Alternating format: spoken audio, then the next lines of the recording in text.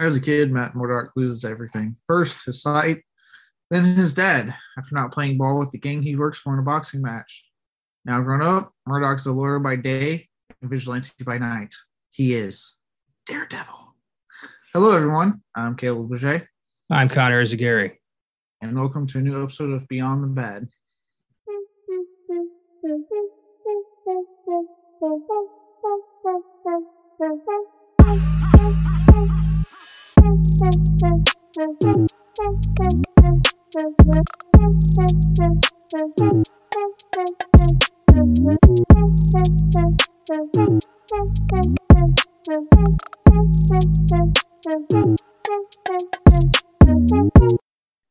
Well, if you haven't guessed by my, I would say, best introduction for a movie, I felt it in that one.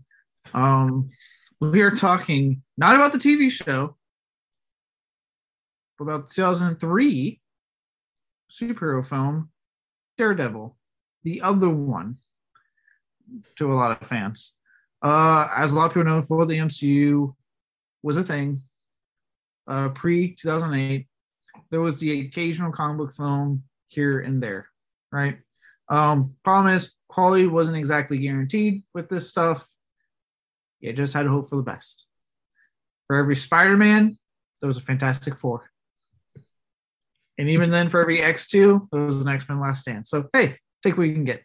But with that said, while the theatrical version has gone down in infamy in regards to this film, in a surprising turn of events-ish, the home video release director's cut would actually get better received and has been clamored better received by fans and critics alike.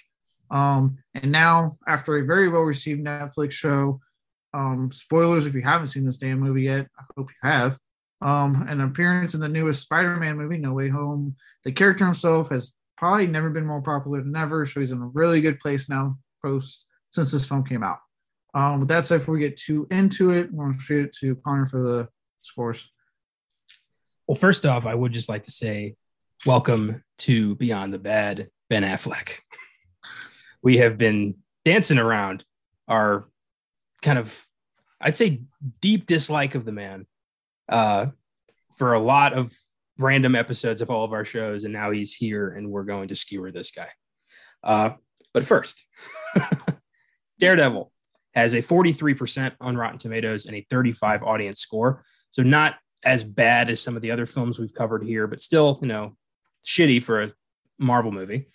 Critics' consensus reads, while Ben Affleck fits the role and the story is sporadically interesting, Daredevil is ultimately a dull, brooding origin story that fails to bring anything new to the genre.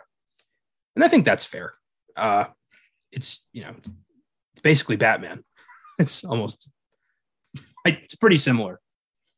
But we have like you said, the director's cut's a much better movie. I actually really like the director's cut. It's been a minute since I watched the theatrical cut, and yeah, it's terrible. I have not seen the director's cut. I've only missed one, and I watched it I remember watching it when it came out. Like, we rented it from Video Shack, so it was called in Malenko. Because remember, if you were in a small town, you didn't have a Blockbuster, you had some shittily named small video rental store that you used. Ours was called Video Shack. I remember we rented it from there, and I was really excited. I was like, ooh, super film, cool.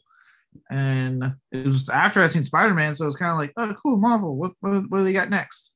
I remember watching this. I remember being bored. My dad definitely didn't seem very interested as the movie was playing. He seemed really just like, what am I watching? And I hadn't seen it since. So this is my first time watching it since 2003.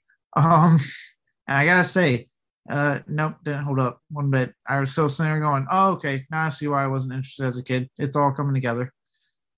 Yeah, fair enough. I get it. If this is the movie you're watching, you're not going to have a good time. But the director's cut adds another half hour to this film, gives you much more character development, has a whole subplot with Coolio that adds something to the movie, which is the first time I've ever thought Coolio added something to anything. And it's a much tighter movie, which is also rated R. So it's a lot more violent and visceral. So yeah, I don't know why the studio decided to chop this up. Maybe I'll find out. but it's worth it to check out the director's cut. It's a much different experience.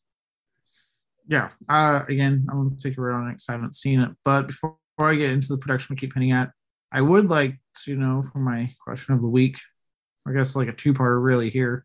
In regards to the theatrical version, if you want to expand a little more on your personal take on this adaptation, like when you saw it and all that good stuff, on this take, not worrying about director's cut right now. And then what do you think about the newest take, the Charlie Cox take on the character? Okay. So I saw Daredevil at the movies in 2003 because I've been a comic book fan my entire life. And it began with movies like Spider-Man and X-Men and Daredevil. I was willing to forgive a lot of bad shit in movies when I was a kid because I just really like comic books. And I'm like, superheroes, wow. I love Daredevil. I love all the X-Men movies. I love the Fantastic Four. The only one I didn't like even as a kid was Hulk, which I still find funny. Even then I was like, this isn't great. But Daredevil, some about it just I enjoyed. I remember writing a fan letter to Ben Affleck that I never mailed, where I was like, I really liked your movie. He writes back, thank God one of you does. No, he'd probably be like, damn kid, you're what, like you kids are the reason I drink. But, it's not just his kids he doesn't like, I would imagine. I would imagine it's kids and apparently exes that are oppressive. But he went back to him. I just want to point that out. Yeah. This is a movie where him and Jennifer Garner met. If only she'd known. So I've always had kind of a soft spot for this movie. But the theatrical cut is pretty rough. I was reading in my when I was doing my What's in the Box, one of the Letterboxd reviews I didn't pick mentioned that there's no second act to this movie. Everyone's just introduced and then they fight. Like there's no build up to anything, which is crazy. I never realized that, but yeah, it just happens. Yeah, I'll get into it in our words. But there's the structure of this film is a big part of one of my awards, if you will. So I'll save it for later. But yeah, the structure of this film, oh my God, did it just annoy the shit out of me? It's a horrendous structure. Yeah, straight up.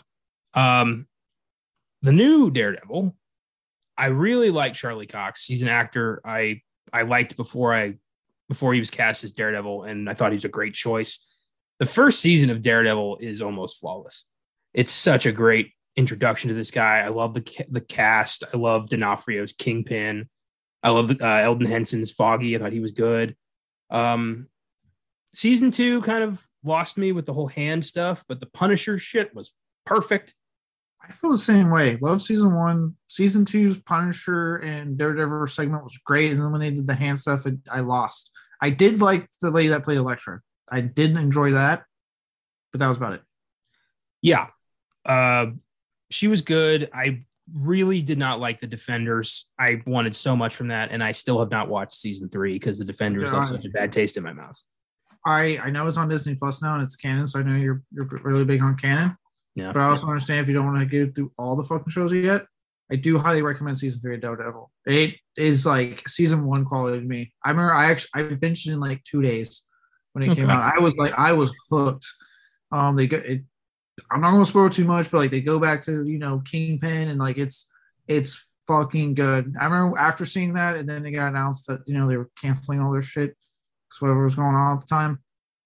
I was mad because I was like, no, I want a season 4 because I really liked what you guys did with 3.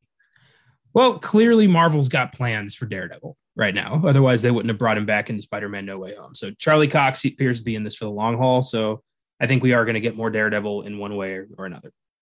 Yeah. And also, if you like the hallway fight scene in season 1, dude, there's the prison escape one take in season 3, and it's fucking epic. It's like as there's a prison riot happening, it's fucking good. I'm telling you, season 3 is solid, in my opinion. I'll probably go back to it. Like you said, all that's supposed to be canon now. I'm going to have to stomach season 2 of Iron Fist and all that shit. I'm going to have to if it's canon. Although I can't imagine that ever comes up again in the MCU. Any of this is I think Daredevil is the only thing they're going to keep. Daredevil, and I'm hearing rumors of it also being Punisher, might be kept. That would be good too. I've heard rumblings that they really are trying to keep Andrew John Bernthal as Punisher. Well, that would be great. That would be cool. He was the best. That would be cool.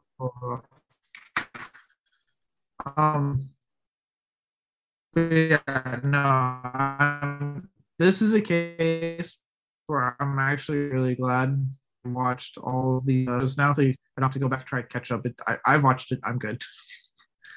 That's good. I had it up after the Defenders. I was like, no, I'm done. It was a tough decision because I remember when I sat through all of season 1 of Iron Fist, I'm just kind of like going, God, this is so fucking bad. And I'm like, Defenders has to be better. And I watched that and went, oh, it's also bad. And at that point, I was like, do I keep watching? And I was like, it's supposed to be canon. Fuck. I did finish The Punisher because I wanted more Bernthal. And I got my own issues with that. I think I talked at length about that when I did my Filmgasm episode on The Punisher. So go back there and listen to that. But we're here to talk about Daredevil. Yeah. I will just say quickly before we get back to Daredevil, I like Andrew. I keep want to say Andrew Lincoln. John Bernthal. Why? Basically told me there's rumors talking to Andrew Lincoln. So now they're about to get Shane and Rick in the fucking MCU possibly. That's fine. But I really like John Bernthal's take. I like the first season a good amount. I fucking loathe what they did with Jigsaw in season 2. Yep. That's why I don't care for season 2. Yeah, they fucked that story up so bad. Yeah, and the fact they tried to justify it, oh my god. Yeah, with that said, Daredevil, like I said, I didn't see we rented it. I didn't really latch on to it. When they were announcing the Marvel Netflix stuff, I wasn't as familiar with Charlie. I had never heard of the guy before the show. I just remember they were like, hey, this is who's playing Daredevil. The show's coming out. I was like, oh, okay, cool. We're getting Daredevil show. Because I like the character. I really like the character of Daredevil. So I was like, oh, okay. And it's going to be like a more adult show and stuff like that. And, with the casting of Vincent D'Onofrio as Wilson Fisk, I'm like, God, this is damn, okay. And I was like, I watched that first scene. I was hooked. I was like, dude, this is fucking good. Like the hallway fight scene, the moment they laid, to me, as far as the violence is concerned with that, and they laid, to me, the gauntlet down the moment he starts bashing that dude's head in with the car door. And I went, oh, okay. This is the kind of show it's going to be. Got it. Sweet. Yeah, I remember that. I liked the kind of black ninja costume he had. And I know some people pushed back on the final costume, but I liked it. I thought it was cool. I like the way he gets it, working with that guy who uses the special material and all that.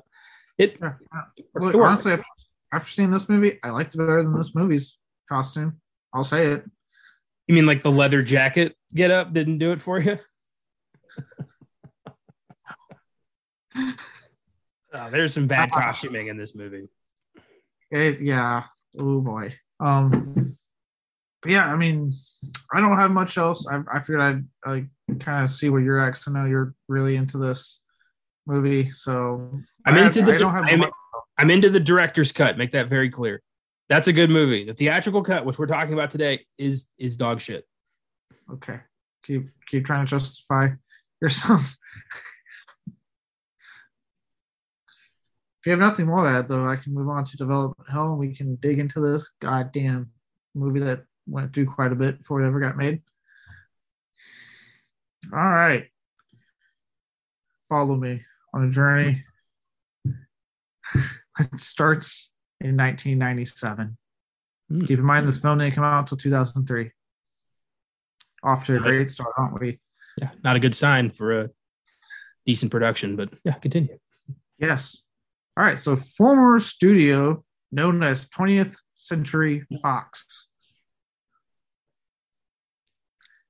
optioned the rights from Marvel Enterprises, another long-gone fucking studio.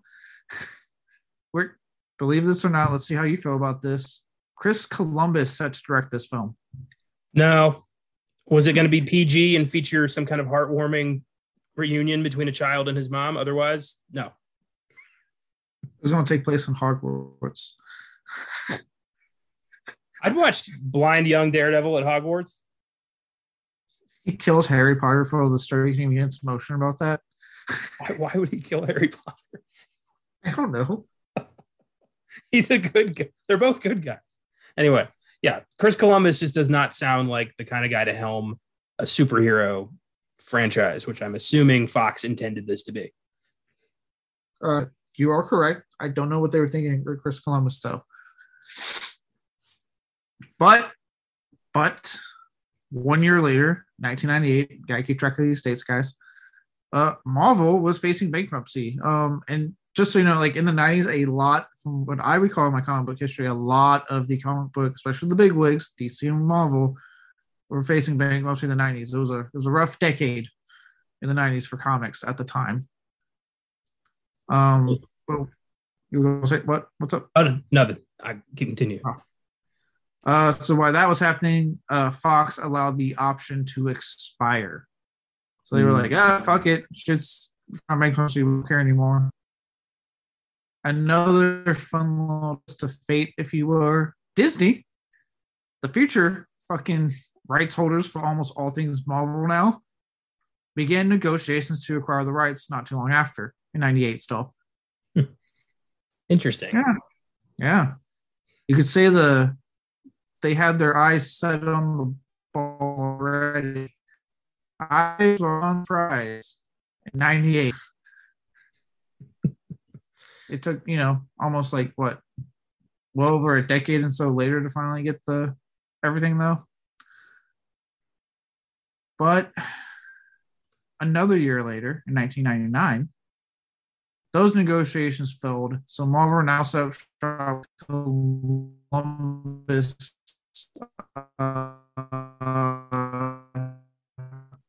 Pictures, Columbia, or whatever. And people Spider. So they're like, hey, oh yeah, Columbus. Sorry, Columbus Pictures. I had to make sure I had it written down right. Columbia. It's Columbia. You're correct. Columbia. I wrote it wrong in the script. Columbia Pictures. So now at this time, Columbus, the director. That's why I fucked up in my script. Sorry, follow my script. I was typing everything. Still on board to direct. He hasn't left. He's still on board. And his I guess his co-screenwriter, Carly. I don't know how to say the last name. It's spelled Carlei. So I'm not at a loss on that one. But they co-wrote a script before they got booted because Mark Steven Johnson proceeded to get signed on to write the screenplay. That dude has fucked up quite a few superhero movies. Yeah. So as you can see, we don't have the same studio anymore. And now Columbus is out. We have this new screenwriter that's now writing the screenplay, all in the span of 3 years. We've now, this is studio number 3 that has attempted to do this. And it's not over. Because by 2000, another year later, for some reason, Sony, no, I lied. Oh, yeah, no, I'm right.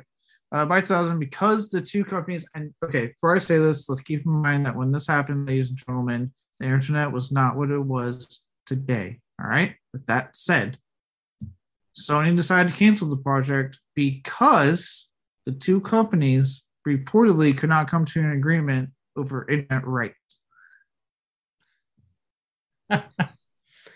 That's wonderful.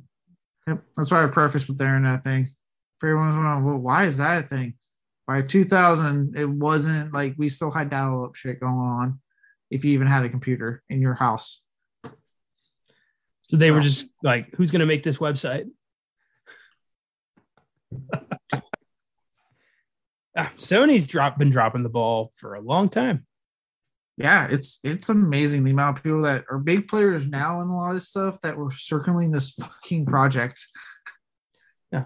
Real quick aside, in the opening credits of the film, do you also smile when you saw executive producer Kevin Feige?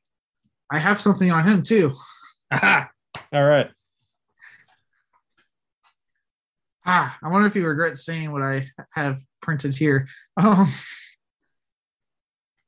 with that said, though, Sony has canceled the project. So now, with that, obviously, that means Columbia's out because guess who fucking owns Columbia?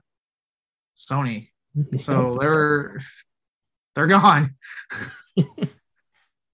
So now the company that you probably, I'm sure if you were watching the opening credits, you noticed their name pop up, New Regency. They finally enter the picture. They enter negotiations and offer a more satisfying offer, which, again, 2000s, because Mike's and everything, and this was a satisfying offer. 2000s, this was pre-MCU, which involved them attaining the character rights from Marvel to produce the film, and Fox would handle the distribution. Okay. Yeah. Again, for those who are thinking, how's that more satisfying because Marvel doesn't have the rights? 2000s, and cinematic universe was not being thought of. Like, they were just trying to get this shit out there. So this sounded great to them. Yeah, it's simpler times. Yes. And at this point, because out with Columbia, the writers also went out. Like, this literally was just completely scrapped once Sony decided to cancel it. You would think, oh, they'll get a new writer. Nope, they rehire Johnson with his script turned in 2001. So we finally have a turned-in script, a company going for it. We're on good footing now. Only took 4 years. 4 years and about as many studios. Daredevil, like, and this is before an X-Men movie. This is before a Spider-Man movie. Like, I wonder what it was about Daredevil. They're like, that's the one we want. I don't know. This will be the one to rule them all. Well, now because of this, technically, because it's now 2001, at this point, I want to say X-Men's come out, Spider-Man's getting ready to come out. Like, now they're actually kind of like late on the ball. So because of that, prior to actually shooting, so if they turn the script in by 2001, the film comes out in 2003, theoretically, well, I'm about to say, to keep everything in perspective, people, film would probably have shot late 2001, early 2002.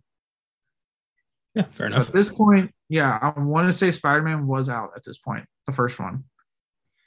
I wonder if that was intimidating. You know, as this thing's starting to develop, you get this super successful X-Men movie, the super successful Spider-Man movie, X-Men 2, and Blade, yeah. Blade. And they're just like building this thing. I wonder if they had doubts on production, like, Jesus, there's no way where this is going to be as good as that movie. Well, and this is what we get into this particular producer and good old Feige. And that's why I want to make sure we're aware of what was out at the time that these comments were said. Producer Gary Foster, I'll say him first, said this would be a more character-driven, darker, and edgier film compared to other comic book-based movies. And I want to pause because what I have noticed in the early fucking 2000s, why did everything have to be edgier than what came before? I blame a lot of that on Evanescence.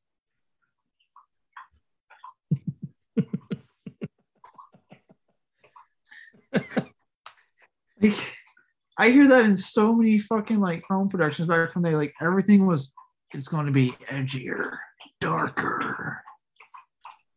I don't know, and I honestly I don't know. But you know what? The director's cut was everything that guy just said that he wanted from a Daredevil movie.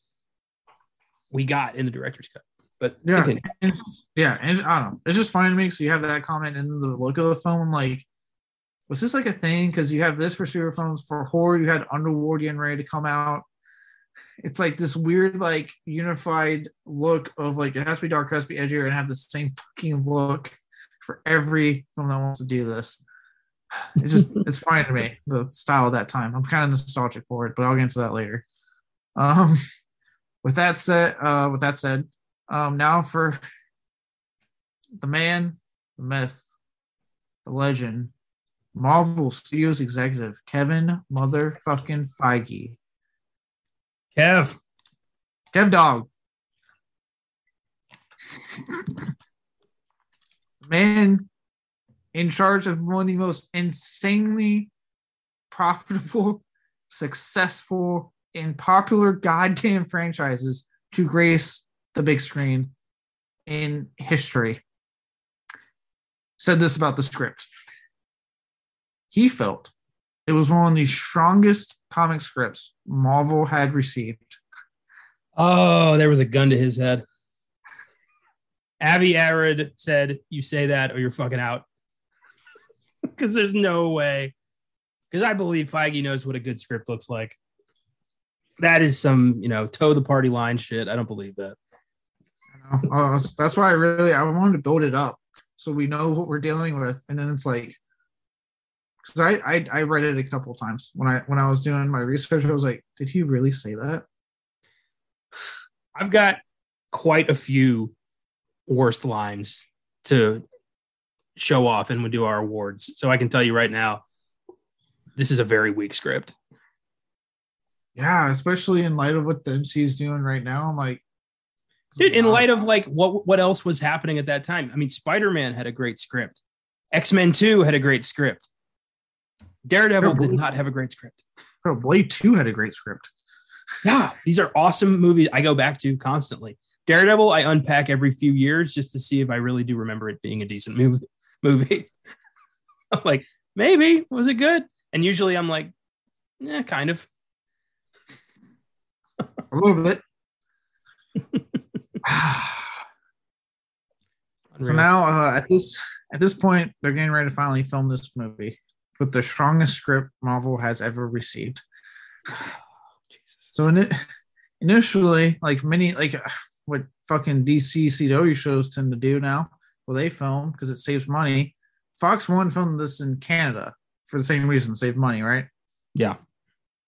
But between some fairly excellent points made by the film's cinematographer, in that he wanted to shoot at the arcade building in downtown LA, because he said it really evoked the look they were going for, that gothic feeling and stuff, like from the comics that they were adapting, particularly the storyline.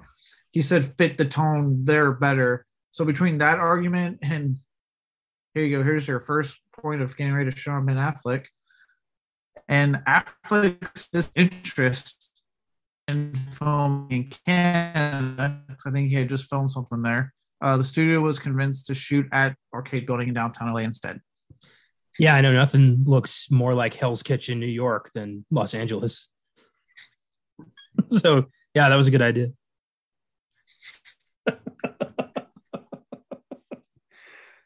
God, that's so weird. Daredevil is so centric to that neighborhood that like that just seems like such a jab at the character.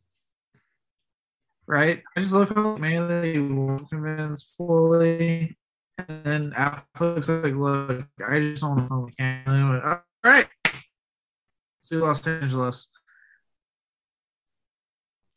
It's so weird. Just be like, I was just in Canada, so yeah. It's so stupid. Yeah. I was like, it looks like Ben Affleck struck at a young age. Apparently, started. He's always been a douchebag. There was just a brief moment where there was like, there is some good in you, but no, he snuffed that.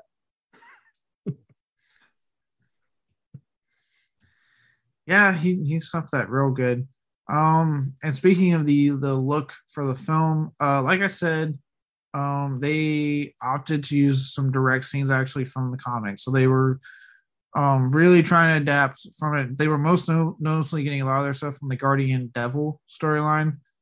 That's what I got. Specifically, they even pointed out the scene at the very beginning he's holding on to the cross is lifted directly from a panel from the comics. So they were doing a lot of that. So, to their credit, like, I could say the script kind of sucked. It seemed filming-wise, there were people involved that were fans of this character were trying to make something good. I just don't know what the hell happened. I think I have a feeling. But yeah, there's, Kevin Smith was there. I'm sure he was like, I know Daredevil. I'll give you some pointers. I read these comics all the time, man. Yeah. So now there wasn't much on the post-production or anything. So now we're pretty much getting to the release. So film was, if you actually look at it, somewhat of a box office success. It was not a flop. Critics weren't kind though. As you said earlier, they considered a gold-proving origin story that feels anything new to the genre. They're not wrong.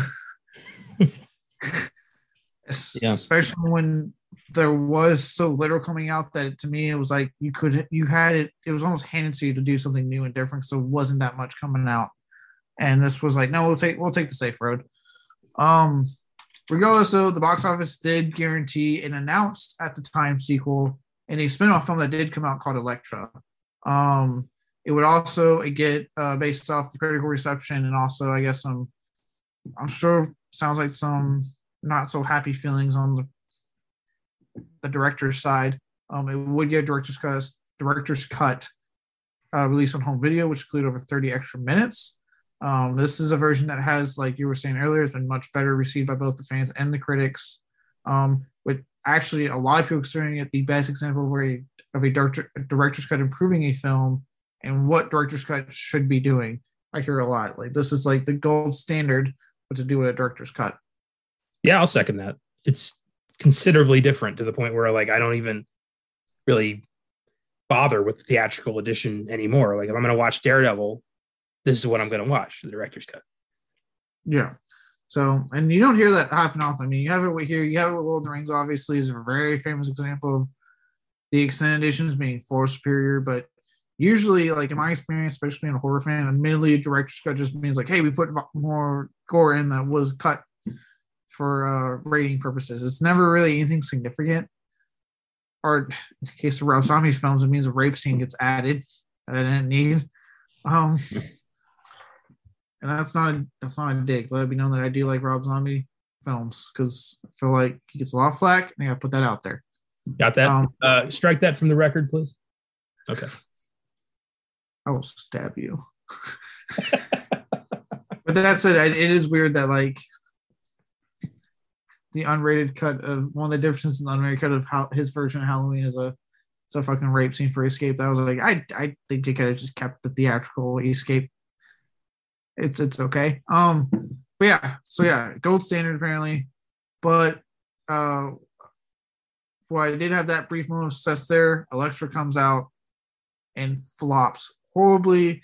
Fans hate it. Critics say it's to the sake of one of the worst comic book films ever made. So with that, plans for a sequel ceased immediately, and unfortunately, the character went dormant on the screen. Now in comics, he also had a continued successful comic run, but he did go dormant on our TV and movie screens.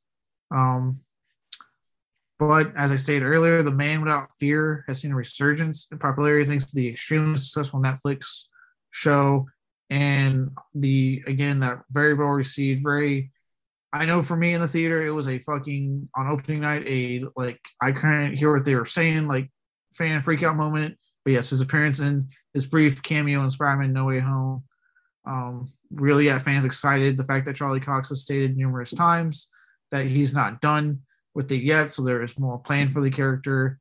All this equals to that, this film may have kind of derailed a little bit, but hey, the future is bright for the Red Devil right now. So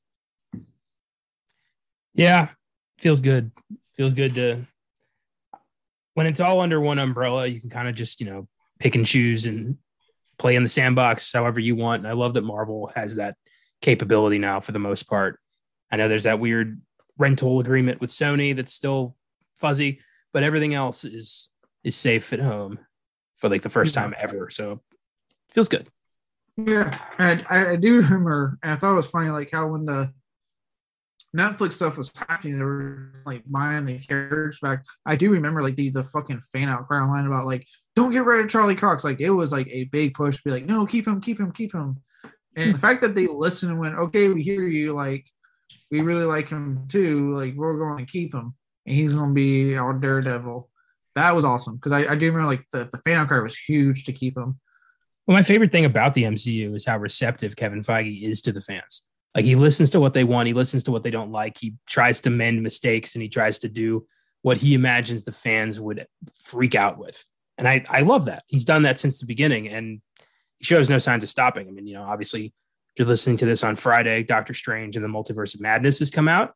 And I'm sure he's blown our minds yet again. I was about to say, yeah. And I mean, depending on when you watch it during the day, Connor, you've already seen Multiverse Masks and you're seeing it Thursday. I'm seeing it on Friday, so I will either be getting ready to watch it, watching it, or have watched, depending on what time you listen to the podcast. Nice. So yeah, but that's all I got really for this movie. Like I said, the production stuff wasn't too bad. It was a lot of like getting there. A film that came out in 2003, but literally started its production process in 1997. I was hoping to hear like more people who were considered for the roles, but I guess it's just, was Ben Affleck like the first choice? I didn't see a lot of names on people that were considered for the roles of Daredevil. I will relook it up real quick, but I didn't see many under his name. Well, I mean, everyone here is, pretty established. I'm sure it wasn't tough to get all these guys on board. Superhero movies at the time were starting to be, noticeable as big hits. So makes sense. But I got to imagine. Yeah. Okay. Oh.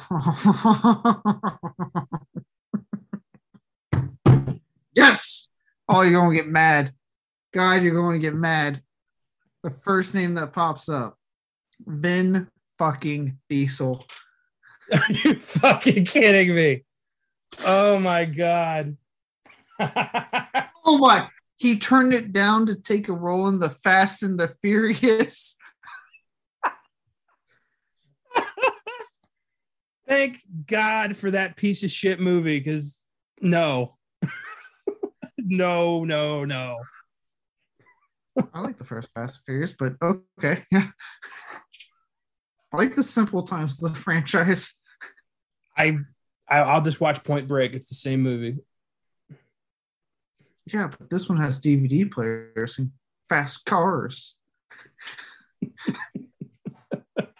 think it was VCRs. Like fatback TVs. It was something super. Yeah, it was. Yeah, it was something really outdated now. But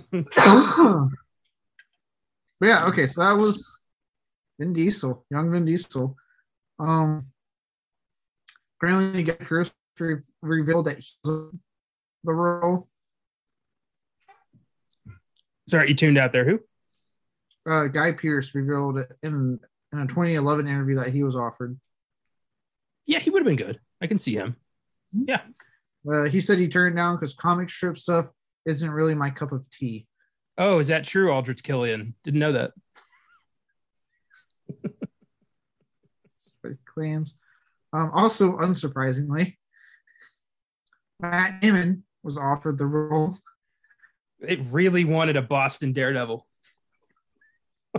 Yeah.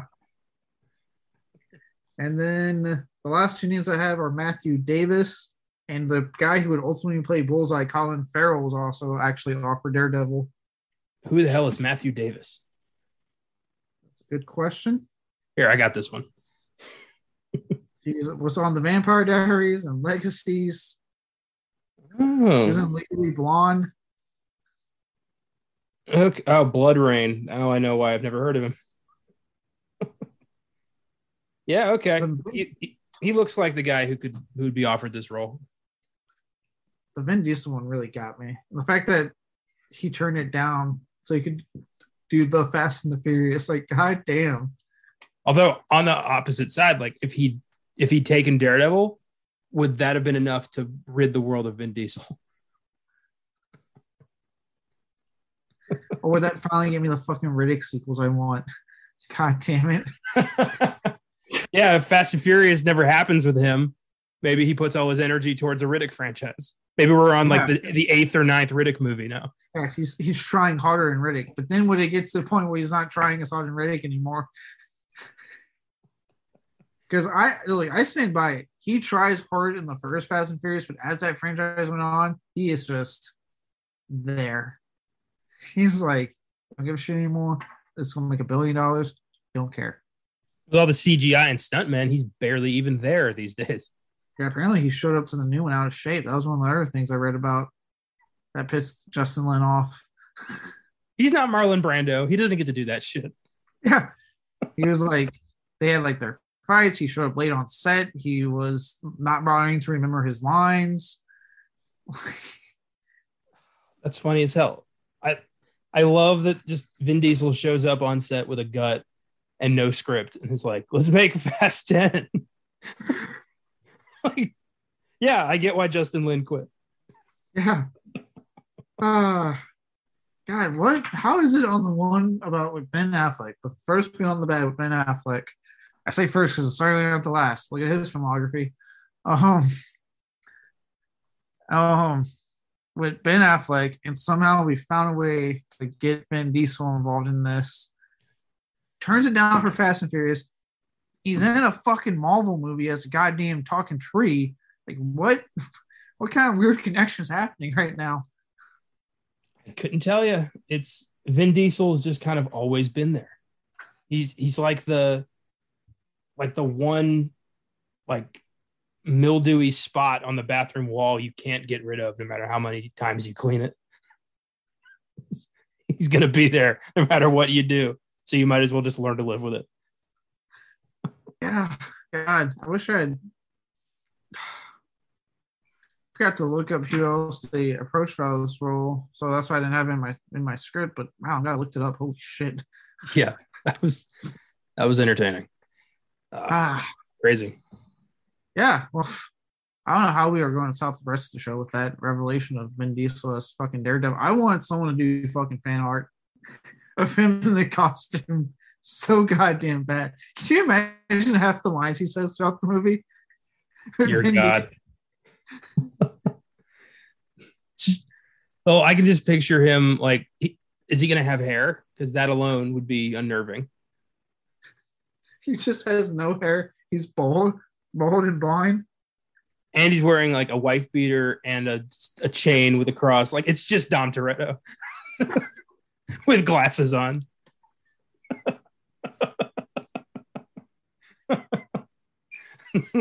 And what is this movie about? It's Daredevil avenging his family. Oh, God damn it. Oh, the weird rabbit hole this has caused. I love it. Oh boy. All right. Unless we have any more fun to add there, it's time for the awards. Unless you have more. Nope, I think we've covered it. That was great. I don't think we can top Vin Diesel on that one. So let's start our first one. The Zack Snyder, the worst scene. I knew what this was immediately. This is one of the worst scenes in comic book, maybe movie history, because it's so weird and unnecessary. It's the playground fight. I almost wrote this down. I'm so glad I changed it. It's so odd. It's like, first off, he grabs her wrist when she refuses to tell him her name. So like straight up, assault there. And then she starts attacking a blind man. So like they're both monsters. And then they start having this weird sexually charged fun fight in a kid's playground with a bunch of kids going, fight. It's so weird and just out of place. I don't like it. It's stupid. Yeah, it's really, and look, don't get me wrong, like Jennifer Garner's hot, but like the weird obsession he has with her in this, and I'll get into it later with no reward. It's just it's not like ever like explored enough. So no, he has like a moment of like Ghostbusters, like Ray's like, listen, you smell something? Like that's what it made me think of when he just like smells like, oh, she's about to walk in. Yeah. Like I said, like, look, like I said, I'm watching going like, I mean, yeah, she's hot, but I want to go this fucking far with it. Jesus Christ. And that he like follows her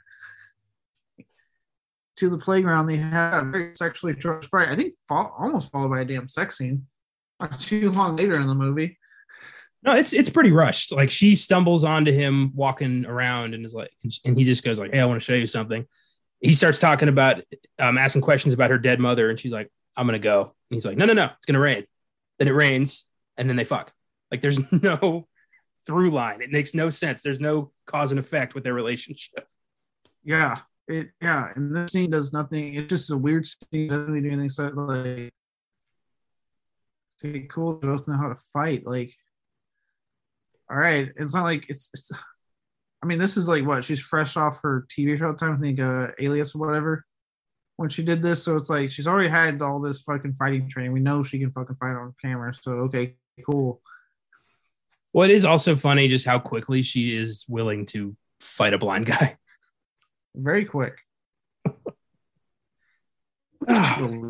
She was, I think, generally astonished that he was blind. I'm like, yeah, he's fine. Oh, she kept asking him, like, are you sure? Like, there's no way. Because he kept saying, you know, like that guy ran that light and things like that. Yeah, there's a lot of scenes that they say where I'm like, you guys realize he's blind. He's blind, right? Like it's a stupid dialogue there. But we'll get that in a minute. For me, it's also a fight scene. Because I wrote down, okay, look, I wrote down every single fucking fight scene in this movie. It was not a good fight scene whatsoever in this goddamn movie. But the one I went with, I did take away the playground one, thank God, was the climactic church fight scene between Daredevil and Bullseye. It's shot horrendously. That nothing makes sense. Half is this fucking horrendous looking CGI. Now, it's like, first off, again, just like you said with the Rush Romance, this is a rushed fucking rivalry that happens just out of nowhere, really. So there's no stakes, there's no nothing. It's just me kind of going, all right, get on with this fucking fight. I don't care. Just I'm at the end of the movie. Let's go. Yeah, terrible. It's just like I said, it's terribly shot, like horrendously shot. I cannot stress that enough. I want to see a behind the scenes of Colin Farrell gathering the glass pieces, because there's no way he, that's CGI, but I want to see like behind the scenes footage of him going like just waving his hands around like a maniac. That would make me laugh. I have more to say about the church fight later, but yeah, this is it is out of nowhere. There's no connections that make any sense in this movie apart from Daredevil and Kingpin, and even that is incredibly rushed. Mm-hmm. Again, director's cut. All this shit's layered out much better. Yeah, the church scene's so odd. I'll save my bit, but yeah, good pick. Yeah, like I said, I'll save my bit about the rushing and through. I'll save a lot of that for coming up. So with that, before we get into, let's get into our Ed Wood worst line, our lines. I have 3 because the dialogue of this movie is fucking horrible. I had 3 written down, then I just stuck with 2, but yeah. My first one comes from the bar after Jose Quesada gets acquitted, and they notice some dude in the ceiling, and instead of, I don't know, maybe shooting him, Quesada asks, "What do you want?" And Daredevil goes, "Justice," and chucks his club at Quesada, and everyone starts shooting. Really? Justice? We're doing that? And it's not played for laughs. Yeah, it's fucking cheesy. And Ben Affleck, I'll get into that in a minute, is horrendous in these line deliveries of trying to be tough. Yeah. My next one is also from Ben Affleck. It's when it starts to rain, and as we all know, when it rains, blind people can see. That was so a weird touch. He looks at her and he says in the most unconvincing way possible, "My God, you are so beautiful." It's a terribly written line, and the delivery is twice as bad. And somehow that gets her into bed. Not only that, somehow you're supposed to believe that this is the film they met on in real life and got married and had like 2 or 3 kids. This was where they fell in love, and I couldn't believe half the fucking romance that was being played out. Yeah, there's no chemistry, and yet somehow they were together for like 20 years. Yeah. Question: when they boned, did they bone in his like water coffin, or does he have a mattress in there? I don't know, because the water coffin thing was weird. I was like, why is he sleeping in that? Earplugs work just as good. Yeah. If he like rolls in the night, he's dead. Yeah, there's a lot of things they add in this. I'm like, why did you add a water coffin? Just earplugs. But I thought they to me in the show again, So I'm going to keep bringing up show. The show handles it so much better. Well, yes, his other senses are heightened, but not to this outrageous degree that is in the movie, where it's like, if I recall in the show, he honed his senses to do that. Whereas this movie says, no, his senses just fucking went boom. We're going to hide, dude, because you're blind. You're blind. How does he function in New York City? It is always loud in New York City. How is he a lawyer? How is he walking around and not in constant agonizing pain? I don't know. For some reason, when I said you're blind, I kind of just kept thinking of Anchorman 2. I'm blind. I brushed my teeth with a live lobster. It's like you'd be able to tell. I'm blind. Damn it. That's great. And then my third line comes from the fight between Daredevil and Elektra, which is also just kind of rushed and out of nowhere. When he is trying to reason with her and he goes, I didn't kill your father. And she just goes, liar. In this weird breathy delivery that was like, no, take two, Jen, take two. Which I know you've been doing a TV show, Eyeless for a couple years, but this is the movies, all right? We need you to do better. I feel like Mark Steven Johnson was dealing with 4 pretty high profile people and he was reluctant to tell them they weren't doing that great. Because that happens. You got a rookie director. He's not going to tell Ben Affleck that he sucks. Yeah, Ben, you're doing great. I believe in you. You're my boy, Blue. I don't know why I just went old school there first. Boy, Blue. That's back at when I worked at Draft House. They had a sign in the break room that said it was the Mitchapalooza sign. From like, I love that. I just look at Luke Wilson's stupid face every time I took a break. Good times. Was that your last line? Yep, those are my lines. Okay, I have 2. My first one is also delivered by Ben Affleck. It's in the one courtroom scene we get. The one time we see them be lawyers, and his closing line to the dude on trial is for your sake, I hope justice is found here today before it finds you. Right in front of a judge too. That's a blatant threat in a courtroom. Yes. Not only is it like it's an incredibly blatant threat, completely against something that Matt Murdock would actually fucking say in court. Also, it's just bad delivery. I feel like I did a better job in that moment than Ben Affleck did. Yeah, that's a good pick. There's, again, I know I keep harping about the director's cut, but we do get a lot more scenes of them in a courtroom actually doing lawyer stuff, which is nice. You know, we need that balance. But yeah, it is weird that this like little tiny, almost like like a trailer courtroom. It was a weird looking courtroom. And yeah, just being so aggressive towards this guy right in front of the judge. It's funny to me. Yeah. My other one is made by Mr. Pantoliano. As Ben. He says it at the very end of the movie, and it's a simple line. It's go get them, Matt. The reason I put this shit on here is because there is no goddamn establishing of these two being friendly enough for him to say this. In an hour and 42 minutes, we barely get a fucking scene with these two. And he just stands out there going, we did a good job, Matt. You know what? Go get them, big guy. We did it. You and me, together as a team, crushed it. Get out there and go get them. Go get him, Tiger. He said, that was a better line. He says it out loud, too, like loud. I'm like, okay, so don't may not say his name also. After you have the scene prior where he's establishing, like, you know what? The world doesn't even know he's Matt Murdock. Let him be Daredevil. Let him be the Red Devil hope for this city. And then he just goes outside where anyone can hear. It says quite loudly, go get him, Matt. I'm like, no, just say Daredevil. What if someone heard you idiot? One thing, I don't think the director's cut even has that. any establishment between Ben and Matt. But I love Joe Pantoliano, so I let a lot of that slide because I really like him. I like him, but if you want to get a line like this, there needs to be some establishment of them together. I agree. I think I just realized something. Do we ever see Daredevil actually save anybody? No.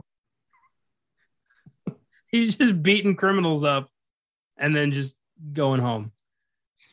No one's getting arrested either. He's not really doing anything.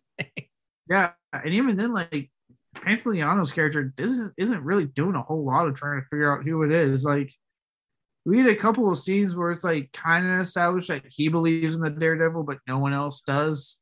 Even though there's the fucking, he throws a goddamn cigarette in the double D's pop up, and I'm like, so how are the cops going to sit there and say like, no, there's not a Daredevil out there? He literally flicked his cigarette onto the evidence.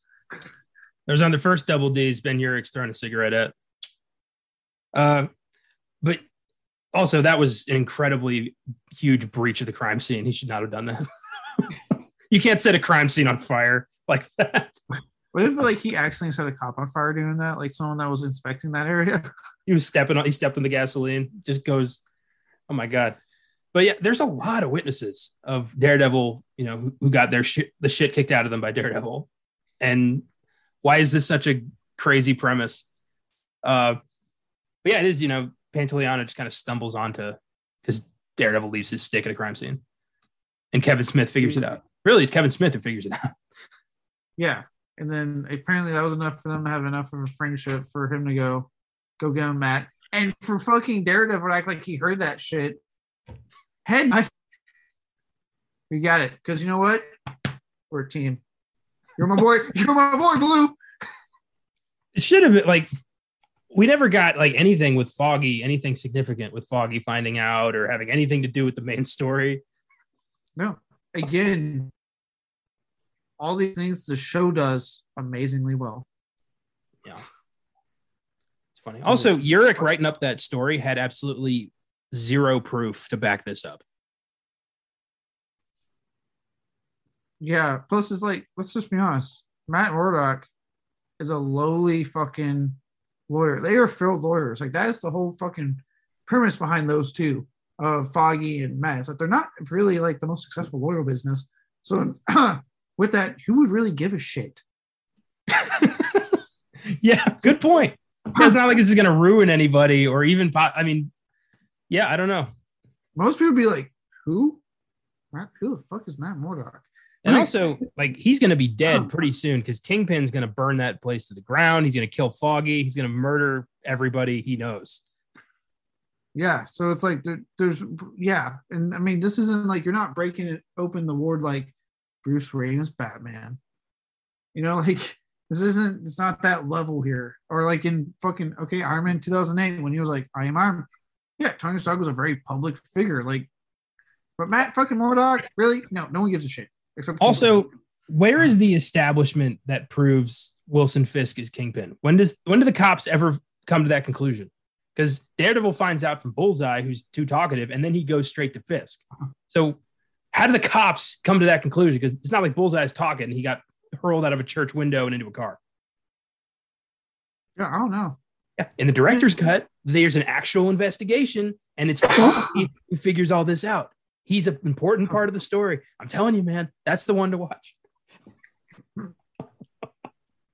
You're really trying to hype up this director's cut. I just can't believe how different it is. Like, it's barely a movie, the theatrical cut. It's so much got cut out for a reason I can't figure out. It's they trimmed down an actual movie and gave us like a quarter of one. It's so weird. I've never seen this kind of disparity between a director's cut and a theatrical before. I gotta watch this director's cut one day to also attest to this. Because, well, yeah, I couldn't find out why they cut so much. I don't know what the studio was thinking. I think we're gonna do the director's cut of Daredevil on the Filmgasm podcast at some point. It's not soon, but I'm gonna put it in the book because I'd love to revisit this with the director's cut so I can show you the difference. Okay, I was about to say, give me a goddamn break. We're not doing it like next week, but like maybe like, you know, next spring or something. Yeah. Okay. So yeah, there's certain films I want to do on Filmgasm. Okay, there's my pick. I'm so anxiously waiting to do. It's coming. All you gotta do is wait. I haven't shuffled anything around. It's just time, my friend. Time. All you do is wait. Just time.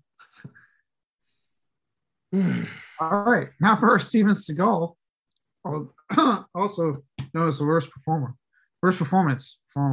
Performance. Pick one. Oh my God. He goes hand in hand, really, in this movie. Land the plane, damn it.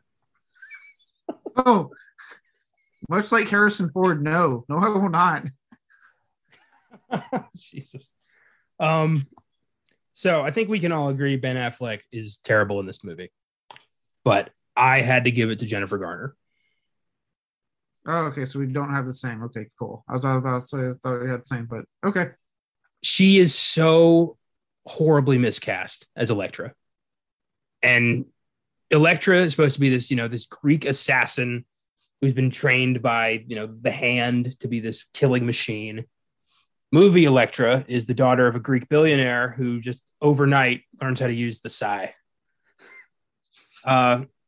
It's her chemistry with Affleck is terrible, which is ironic considering they fell in love for a while. And I don't get why Elektra the movie is one of the few comic book movies I have not seen because I just never bothered with it. But I know I'm not going to like it because I don't like her as Elektra. I think the character's supposed to be Greek. She's so not Greek. I think she's terrible, and I think her death comes out of it's just so sudden that it's like you can't even get to know her really as this version of the character. She's just Matt Murdock's girlfriend for most of the movie, and then when she becomes the assassin, she's dead in 10 minutes. Yeah. I agree with you. She is miscast, and the thing is, I don't even think she's a terrible actress. I've seen something that she's good in, and I'm like, oh, okay, she's good in this. Like I said, I remember as a kid, all I thought was oh, she's hot, and that was it. I never, because I did watch the Elektra film because of it, but even as a kid, I went, oh, she's hot, but this movie is terrible. I never watched it again, and I was like, oh my God. And yeah, it's just funny that they have no chemistry, but they were in love and married for a long fucking time. It's just, she's not the person I would have picked. I've seen her on stuff where she is good. She doesn't do bad on the fight scenes, but she's not Elektra. I actually really like the chick they got for the TV show. I'm liking her a hell of a lot better. Elodie Young, I think her name was. I think so. Yeah, she did a good job. I liked her quite a bit. Yeah, she was good. I didn't think she was written that well, but I don't think they've gotten that right yet. No, I will say that I still thought the relationship was handled better because instead of saying, hey, they just met, they have a shared history and we're just picking up from there. And I was like, that can work. That works. Because now there's already established history and we're just seeing where they're at now. Cool. Yeah. Instead of, Matt smelled her in a coffee shop, followed her into a playground and assaulted her until she told him her name. Yeah, no, it was, we've had, yeah. I'll take the shows. Hey, they had a history. They were once a thing. We're picking up and seeing how it plays out now, which worked out. That part certainly did work out decently well compared to what they gave us here. But with that said, I did not have Jennifer Garner. I went with our lead star, Ben Affleck.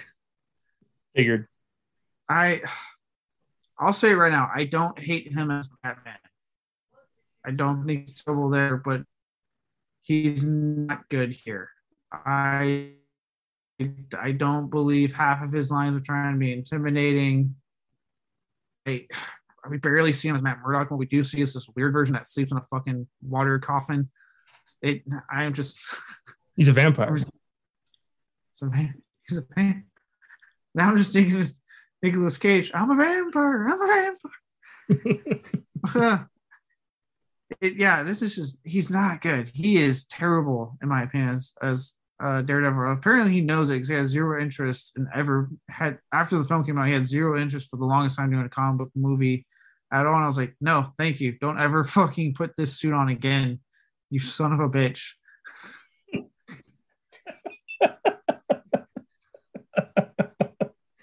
I don't know why I saw that. I thought that was so funny. I do find it ironic that he waited so long to do another superhero movie, and then the movie he does is Batman v Superman, which I hate worse than this. Yes, and he blames for his drinking problem. Way to pick them, Ben. Batman and my kids and my bitch ex-wife. That's why I drink. Not you, J-Lo. You're perfect. Oh, God. A mess. What a mess. Funny he says that, but I've heard Jennifer Garner is actually a pretty nice lady to work with, and J-Lo is quite the fucking diva. So it's interesting that apparently in his head his ex-wife is the bitch, but not J-Lo. I bet she just told him, could you not drink in front of the kids? And he's like, here we go. I bet that's what happened. Some reasonable request that he exploded into a crazy argument. It's like him just sitting there watching TV on his 10th beer in front of the kids.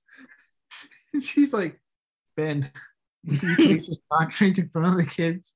And he has that reaction right there. I just feel like while he's drinking, every time he swigs, he's just staring at his kids. And with every drink, he keeps getting more intense. The stare gets turned into a mad dog, and the point where he's just glaring at his fucking kids. I can't imagine. He's a complete mess, and I really hope he faces these demons and wakes the fuck up, because there was a brief bit where he was really good. It was while he was with Jennifer Garner that he seemed like a decent dude. Yep, she kept him in line for so long. Apparently, drinking and gambling just was too much. Dude just keeps ping-ponging between two Jennifers, like a good one and a bad one. How does he keep doing that? How does he pull two fucking Jennifers? And again, look, folks, never go back to your ex. It does not work out like it did for Ben Affleck. Well, it's early yet. Let's see if this actually does work out. This is true. They could be in the honeymoon phase again. So all it is right now is just constant cuddling, spooning, mushy gushy, fucking like crazy. And once all that stuff dies down, they're like, oh God. Yeah, that's what happened the first time. I'm sure they fucked great, but then reality set in, and suddenly Ben Affleck realized he was with a complete bitch. So I think that's what's going to happen again, because the engagement didn't work out the first time. So, that's the phase we're at now. So I say, let's see what happens by the end of the year. Affleck realized he was with a complete bitch. J-Lo realized she's with a complete D-bag of a human being.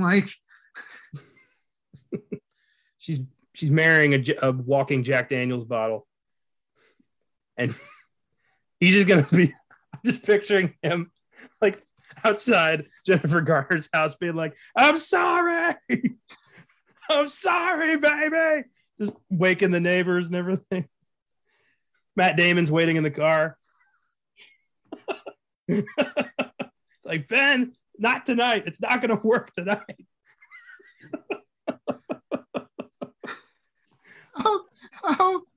I love how just entwined those two are. You have someone as douchey as Ben Affleck is somehow friends with Matt Damon, who, by our accounts, I have not heard bad things about. That time he's like, I just learned that using homophobic slurs was a bad thing. I'm so glad I'm learning. Minus that. Work-wise, I've heard a lot of people say pretty good things about him. So we all have that dickhead friend who we grew up with, who we ride or die for. Well, I don't, because I don't surround myself with toxic people like that. But I was like, I've never understood that trope. It's like, was it horror films, slashers especially? It's always the dickhead friend. I'm like, all right, I need you horror writers to go look at an actual group of friends and realize that in real life, if you have a dickhead in the group, they usually don't last long because people get tired of the dickhead. Yeah. I feel like Ben Affleck's relationship has become such a core part of our show's fucking canon that I want to see how this plays out, simply for the laughs. Plot twist, somehow he leaves J-Lo and convinces Jennifer Gardner to get back with them.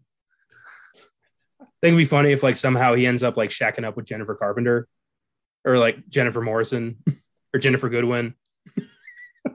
That's his type. He really likes that name. That's what he's going for. Oh God! All right. Now that we've had that fun, let's talk about the Michael Bay who has worked with Ben fucking Affleck. And the worst.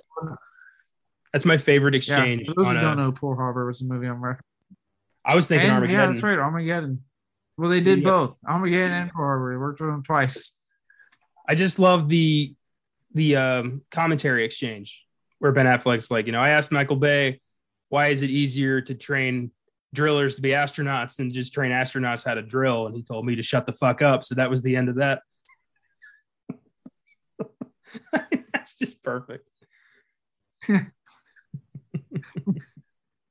Can you imagine? You're like, you ask that question, you get so shut the fuck up. You're like, oh, well, okay. Just go study the script more. Yeah, I'm gonna go practice my lines. Sure. Yeah, I can see the flask, Ben.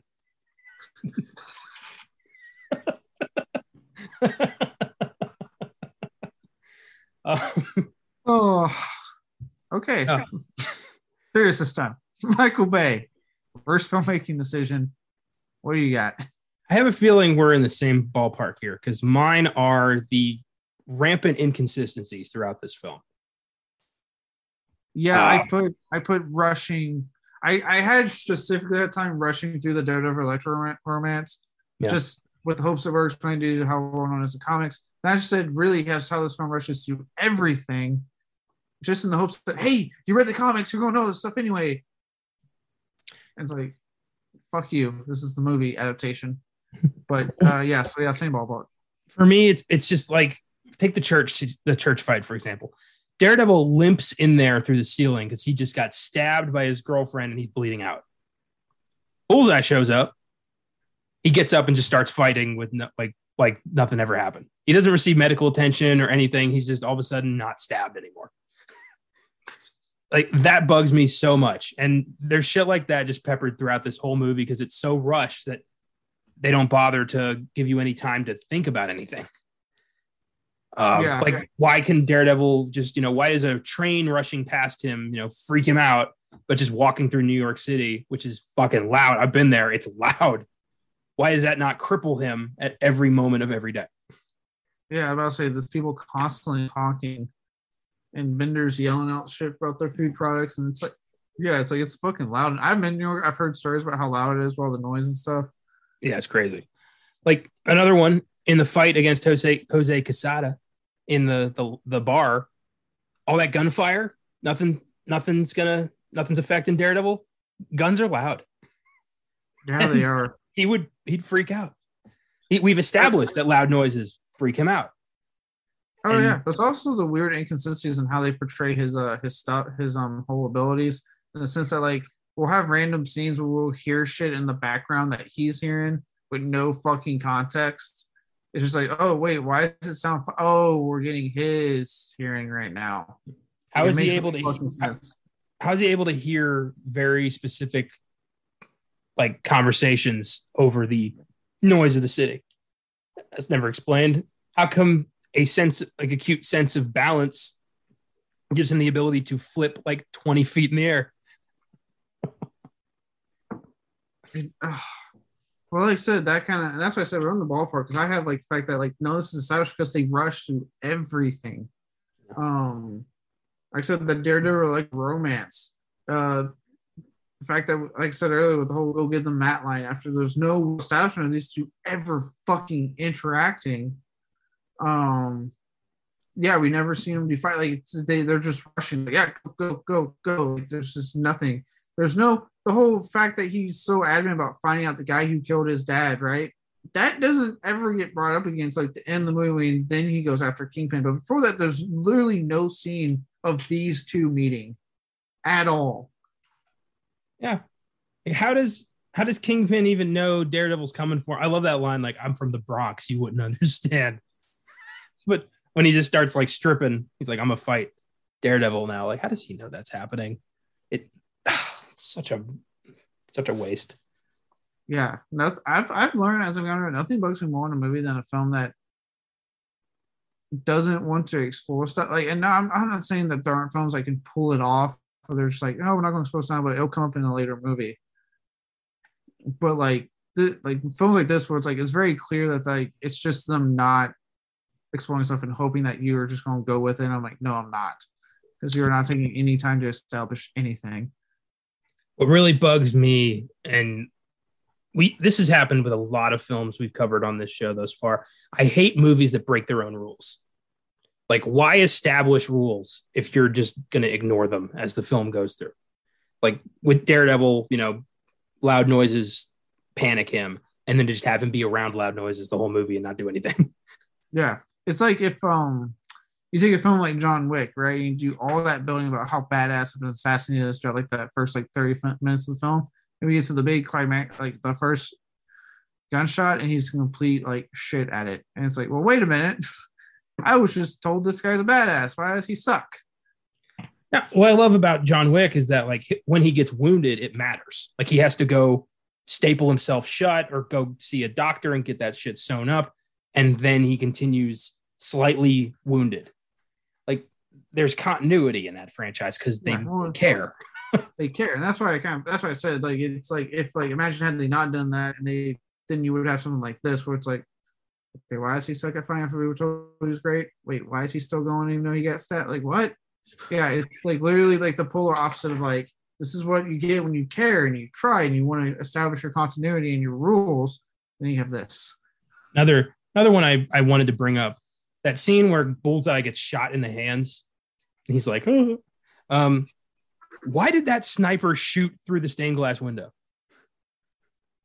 I don't know. And also, was there a gun that could actually see through stained glass fucking windows in 2003? Did they have X-ray scopes? I don't think so. Do they have that now? I'm legitimately not like amazing with guns, so I could be off, but I don't think there was guns that powerful to shoot to see through stained glass windows. Well, I'll tell you one thing: if there is, the NYPD do not have them. This is true too. Yeah, why does the fucking police force have a gun like that? Well, they didn't know where, like Daredevil and Bullseye, they knew they were in the church. They didn't know where in the church they were. That dude was just taking a chance and shot through a church. There was no reason for that guy to shoot. No, there wasn't. And why did Bullseye freak out so much about his damn hands? Like, I get it. Like, you're Bullseye, but... Yeah, that'll heal. You didn't lose your hands. You just got shot through them. You'll be fine. Yeah, you'll be fine, big guy. Again, the actor that played on the show, again, they did a better job of establishing him in the show. Oh, you didn't see that season. Oh, he pops up in season 3. Holy shit. The guy they had to play Bullseye, fuck me, yes. But you will get pissed because the same way they like do their fucking cock tease in this one, they did a fucking cock tease and what would have probably been a whole for season 4, but then the shit got canceled. But all right. Tell me this. Do we get Bullseye in costume or do they call him Bullseye? No, we get him in costume. All right. Do they call him Bullseye? Yes. Okay. It's like another case for like Kingpin. It's the same like thing, but done better. Where Kingpin's like, I need to get someone to take Daredevil down. He gets reference to Bullseye. And he's like, oh, okay. And Bullseye comes in and like they have this really kick-ass fucking scene where I forget why Daredevil has to go in and get some people out of the like this police precinct or something, or this his friends are there, and Bullseye fucking comes in, and they have like a brawl they have like this brawl, and it's so fucking epic. It happens like halfway through the season. They built up these two characters and their inevitable fucking showdown, and like they see each other. Daredevil walks into the middle of the room, staring him down. Bullseye walks into the middle of the room, staring him down. Like the fucking lead up, it's like you're getting it. They're fucking duking it out. And like, oh my God, it's good. Like Bullseye's throwing shit at him. Daredevil's trying to block it. And like a little fisty. Like it's a kick out. I'm telling you, man. Season 3, like I get it because season 2 was like I'm with you, and season 2 was like that first half of Punisher was fantastic, and then the hand stuff lost me. But season 3 was like I put up there with season 1. The quality was just so fucking good throughout. Okay, I'll probably watch it. Do it Sounds after cool. Chucky. Oh, Yeah, yeah. no, yeah, dude, they're fucking out. Their brawl in season 3 is like this is like it's again, it's just like again getting people that care, right? They know what they got. They know, hey, it's not Jason Statham Bullseye because Marvel fucking fans ruining that shit. But we got this guy playing Bullseye. He's doing a great job. You know, we've built it up. We know what the fans want. They want a showdown at some point. Here's the showdown. Let's fucking go. Let's make sure we deliver. Sounds So, good. All right, I'll keep you updated, but I will probably be watching that in the summer. okay, yeah, keep me updated. So I don't mean to keep plugging it, but yeah, I keep forgetting you haven't seen season 3, and season 3 was so goddamn good. Um, that's it. Let's talk about silver linings for this again theatrical cut of this film. I'll help you out. Theatrical cut of this film. Yeah, 3 words: Michael Clark Duncan. He was a perfect Kingpin, and I regret big time that we didn't get to see more of him, especially interacting with Daredevil, because he was just intimidating. He was huge. He was definitely like, you felt like this guy ran New York City. It was just a vibe he gave off. I loved him as Kingpin. Mm-hmm. And then also Colin Farrell. I thought he gave a ridiculously over the top performance as Bullseye, but he's so committed to not giving a shit that it works. Like, he's so nuts and just, I love it. So those 2 guys are my silver lining. They keep this thing interesting for me. I'll give you that. Yeah, I feel like those 2 kind of knew what movie they were in and delivered. Yeah, exactly. That's what I felt. Yeah, I mean, Bullseye is just so over the top crazy in this, and Colin Farrell. And what I like is that I would say this was when Colin Farrell like was trying, because he was, you know, he was a little bit fresher. His acting, this was one of an early role of his, so he was trying a lot hard. But then I've seen fucking Batman, and even an established Colin Farrell is willing to go for it. So apparently, when he gets a comic book script, this man is willing to go all out for the fucking movie, which I love. Yeah, for sure. And then I guess, you know, I'd also like to just real quick plug the soundtrack, because this soundtrack is pure 2003. Oh, wait, before we continue plugging, that's my silver lining. Ah, great. Look, as cheesy as this is, and I know we joke about it all the time, we make fun of it, because this was the era of like, we're going to do every like action and horror film in the early 2000s, going to get a rock metal soundtrack. Look, I'm a sucker for these songs. It's nostalgic for me. I'm a big, you know me, I'm a big fucking metalhead. Love metal and rock. So yeah, even if these are like, you know, we mock these songs, we make fun of them, there's a part of me that gets nostalgic when I hear this stuff. And look, yes, Bring Me to Life by Evanescence. It's your fucking stereotypical radio rock emo song. We all know it. We've all fucking sang to it a little bit. Don't fucking deny it. But part of me kind of smiles. It's nostalgic the moment I hear it play in the movie. I was researching my What's in the Box. I was listening to Evanescence. Just for ambiance. It's not even, that's not the only song. They play 2 Evanescence songs in this movie. Yeah, unironically, which is impressive. When we did the orphanage this past Wednesday, when I was plugging Daredevil, Christian got really excited, and he loves this soundtrack. He called it Stepdad Rock, which I loved.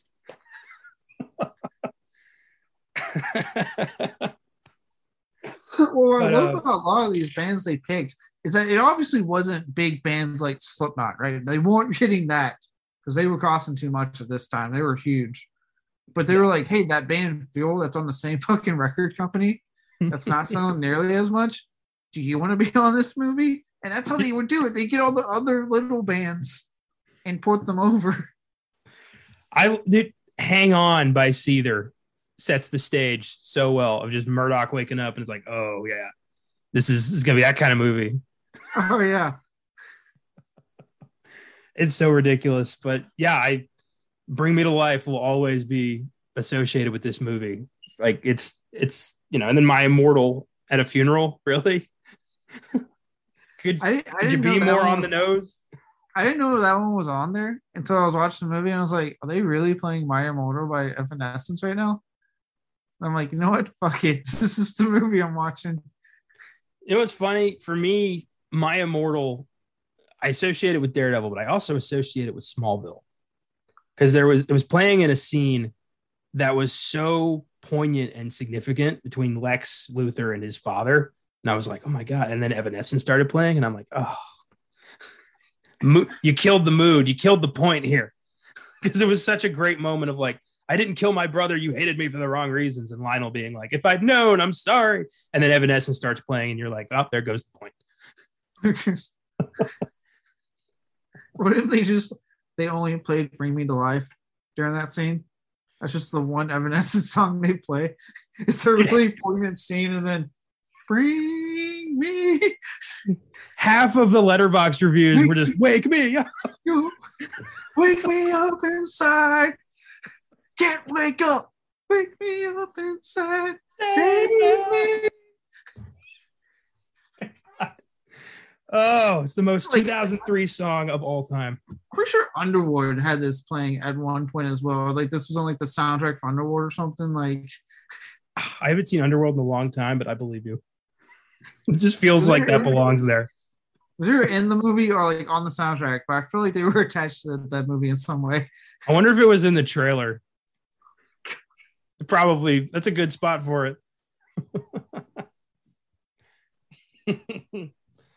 Yeah, that's crazy. Yeah, this soundtrack is so unique to 2003 and keeps this film firmly rooted in the early 2000s. It's never going to live beyond that. Any like horror film now or action film that I watch that's from the early 2000s, the moment they play any kind of like song like this, like any like this like rock stuff, I kind of smile. I'm like, oh, yep, there it is. That's what I was rating for. Because at the same time, like on a quick little soapbox, admittedly, I can admit that metal and this type of rock music has not been nearly as mainstream in more recent years. It's really kind of fallen out of favor in more like things like pop and obviously rap and like country have taken over a lot more. It is what it is, whatever. But when this came out, like this shit was like a lot of it we joke about, but it was on here because a lot of it was huge. Like this was mainstream stuff. Like it was being played in the movies. You heard them, right? Like it had its place. Like pop and stuff has its place. Like it was big. So there is a part of me that does get nostalgic. It's just like at the time being like, oh hey, at one point we had it. We had some kind of thing saying like, yeah, we're big too, and now we don't. I can't remember the last. No, okay, Malignant, and now it's James Bond. But like other than that opening credit scene was Malignant. Like I can't tell you the last action or horror film that was like, let's pick a metal song, let's pick a rock song to play. Like it just doesn't happen as often anymore. Well, I wonder if because it was so overdone in the 2000s that it's like become almost cliche. Like if it happens, you're going to be like, oh, come on, really? Right. And that's probably it. Because sometimes like it happens. I'm sitting there going, oh God, we're doing this. Oh, please rise above. Yeah, I like the soundtrack, but I don't like the songs. You know what I mean? Like it works for the movie, but I'm not going to listen to any of these songs outside of Daredevil. Look, I have most definitely listened to Bring Me to Life outside Daredevil, unironically. I did in middle school, but I grew up. I still do. The shits and giggles. That's going to be my door. I'm going to blast Bring Me to Life as I'm having my morning coffee. It will be kind of fitting. What has Evanescence been up to? I think they recently came out with like a new album after like a long time being inactive, but I could be wrong. Good for them. I'm glad they're still trying. Oh boy. All right. Well, I think we had quite a bit of fun going down the memory lane. That was early 2000s rock soundtracks for films. Oh yeah. So now let's move on to our next segment before we wrap it up for tonight. Find out what's in the box. What's in the fucking box? Give me the gun. As I said, a lot of these were basically just wake me up. But I I wove through some of these, and I found 5 that made me laugh. I hope they make you laugh too. Oh, by the way, who save anyone from waking up? This has a 2.1 out of 5 on Letterboxd, which is one of the lower ones we've talked about. Interesting. Yeah. Is this a worse movie than, say, like The Island? I don't know. My perception of a bad film is starting to warp because of this show. It doesn't have Robert Davi asking for a blowjob, so that is points lost already. You know, I did feel Daredevil was missing something. That's probably it. Number 1. This is from Quinny. Ben Affleck crawled, spitting and throwing up to the finish line so that Charlie Cox could full on sprint. And I respect that. 2 stars. A lot of them were just reviews of the TV show because they had nowhere else to post it. I don't really give a shit about the movie, but the TV show. Yeah, there were a lot of that. That is my one thing. Quick side note about Letterboxd. It kind of bugs me is I can't rate fucking TV shows. You can. You just got to do what they're doing and just put it somewhere that has fuck all to do with your review. Yeah, but like the only ones they'll post are the MCU Disney Plus shows because I guess those kind of smaller scale TV or movies. I don't know. It's weird. Well, it's movies and miniseries that they'll post, so that's what it is. That's how they skirted it. Okay. No. Number 2, this is from Theo. Rewatched this with the intention to fill a nostalgic void and for some popcorn afternoon fodder. Now halfway through showering myself with Netflix's Daredevil to rinse off this bile. Not even so bad it's good. It's just super duper bad. Laughably bad, but the laughs are scarce. Didn't know how to handle Daredevil, so just made him Batman. Like an extended Naughty's MTV music video, except it clocks in at a painful 105 minutes. 1 star. God. I didn't think the 105 minutes was painful. I'll say that much. It didn't move at least enough for me. Yeah, moved way too goddamn fast. That's the problem. This one's from Donovan. This movie is horny but flaccid at the same time. 2 stars. Yeah, good point. Everyone wants to fuck, but it's PG-13, so no one's gonna get that. No one's getting hard today. This one made me laugh. This is from Tim Brazalcola. It wasn't me. It was a hitman named Bullseye. 2 stars. Another horribly delivered line. I forgot about that. Yeah, there's like nothing he does to truly make that believable and convince her. Just, it wasn't me. I swear to God. I know it was my weapon of choice, but it was not me. It was Bullseye. I don't have evidence to back that up. I know I was there and fled from the scene. And also, when you ran out of bullets, stayed to linger and stare at you and then left. I was like, admittedly, he did run at first because she started shooting.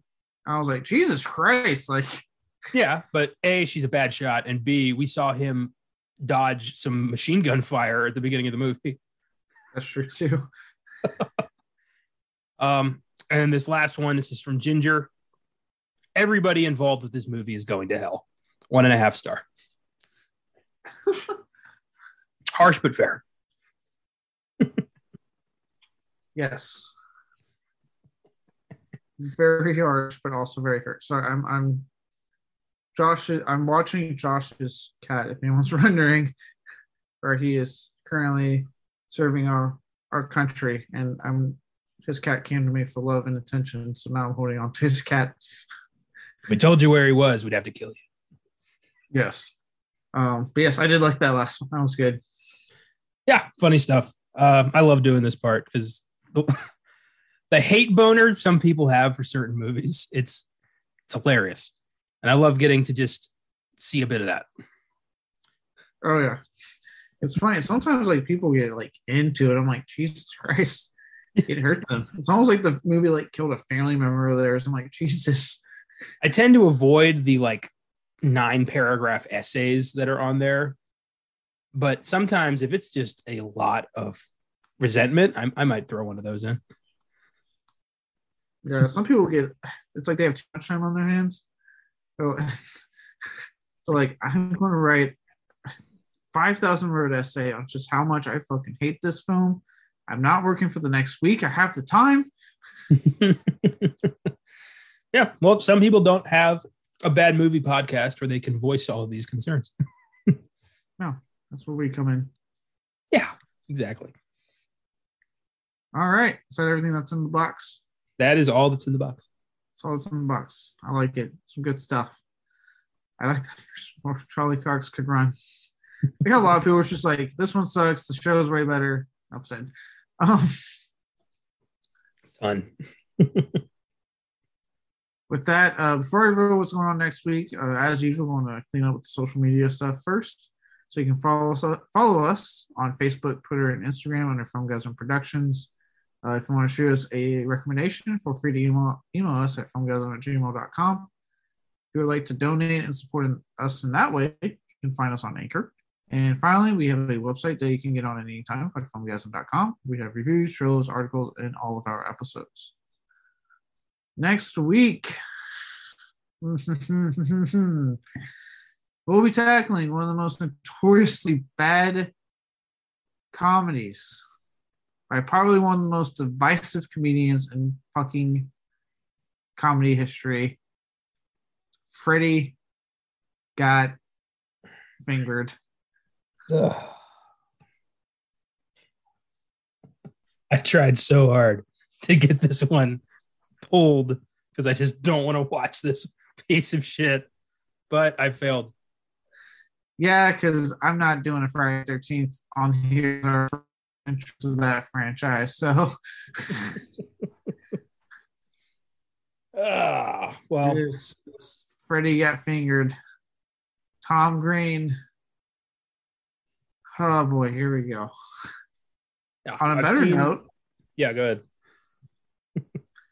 I'll say on a hopefully better note, because I haven't seen this, but hopefully it's better. On Filmgasm, we'll be getting to the spirit of the upcoming new take on the King tale by discussing the original adaptation, 1984's Firestarter. I have not seen it. Hopefully it will be better than when I have to sit through Freddy Got Fingered.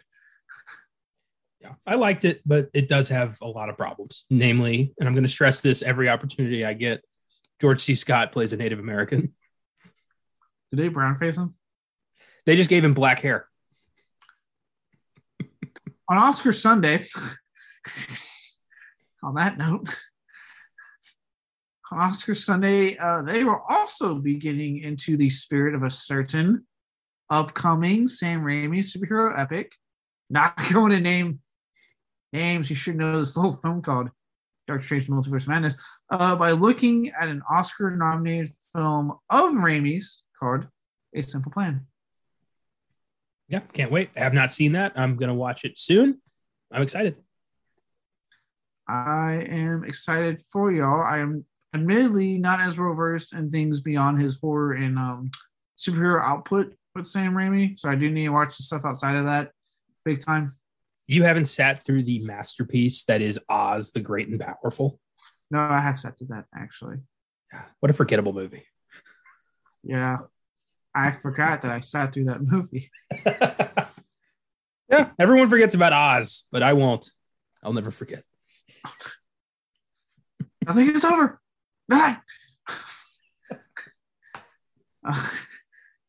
Finally, speaking of Sam Raimi, I'll sing preview. That little film I just mentioned, we'll be discussing it. The first new MCU film of the year, Doctor Strange and the Multiverse of Madness. Oh, yeah. Yeah. For anyone that's about to say, well, Spider-Man was 2021, I mean, real tired. People thinking Spider-Man No Way Home. It's a goddamn 2022 film. December 17th. Is that a thing? I've seen some people say it, like, they're like, oh yeah, Spider-Man. I'm like, no, it came out in December. You guys didn't see it until January. They kept it in theaters for so long, how good it was doing. Oh, that's stupid. Yeah. Anyway, yeah, I can't wait. I love Marvel. Every film they do is an event. It's exciting, and this one looks bananas. So I'm psyched. I can't wait. Sam Raimi coming back to do a horror film, a fucking Marvel movie. Like, oh my god, yes. Yeah, combining his bread and butter, right there. Yes, cannot wait. But until then, don't be messing with the blind. Not only is it just rude, they might be a vigilante. You can kick your ass. See you all next week on Beyond the Bad.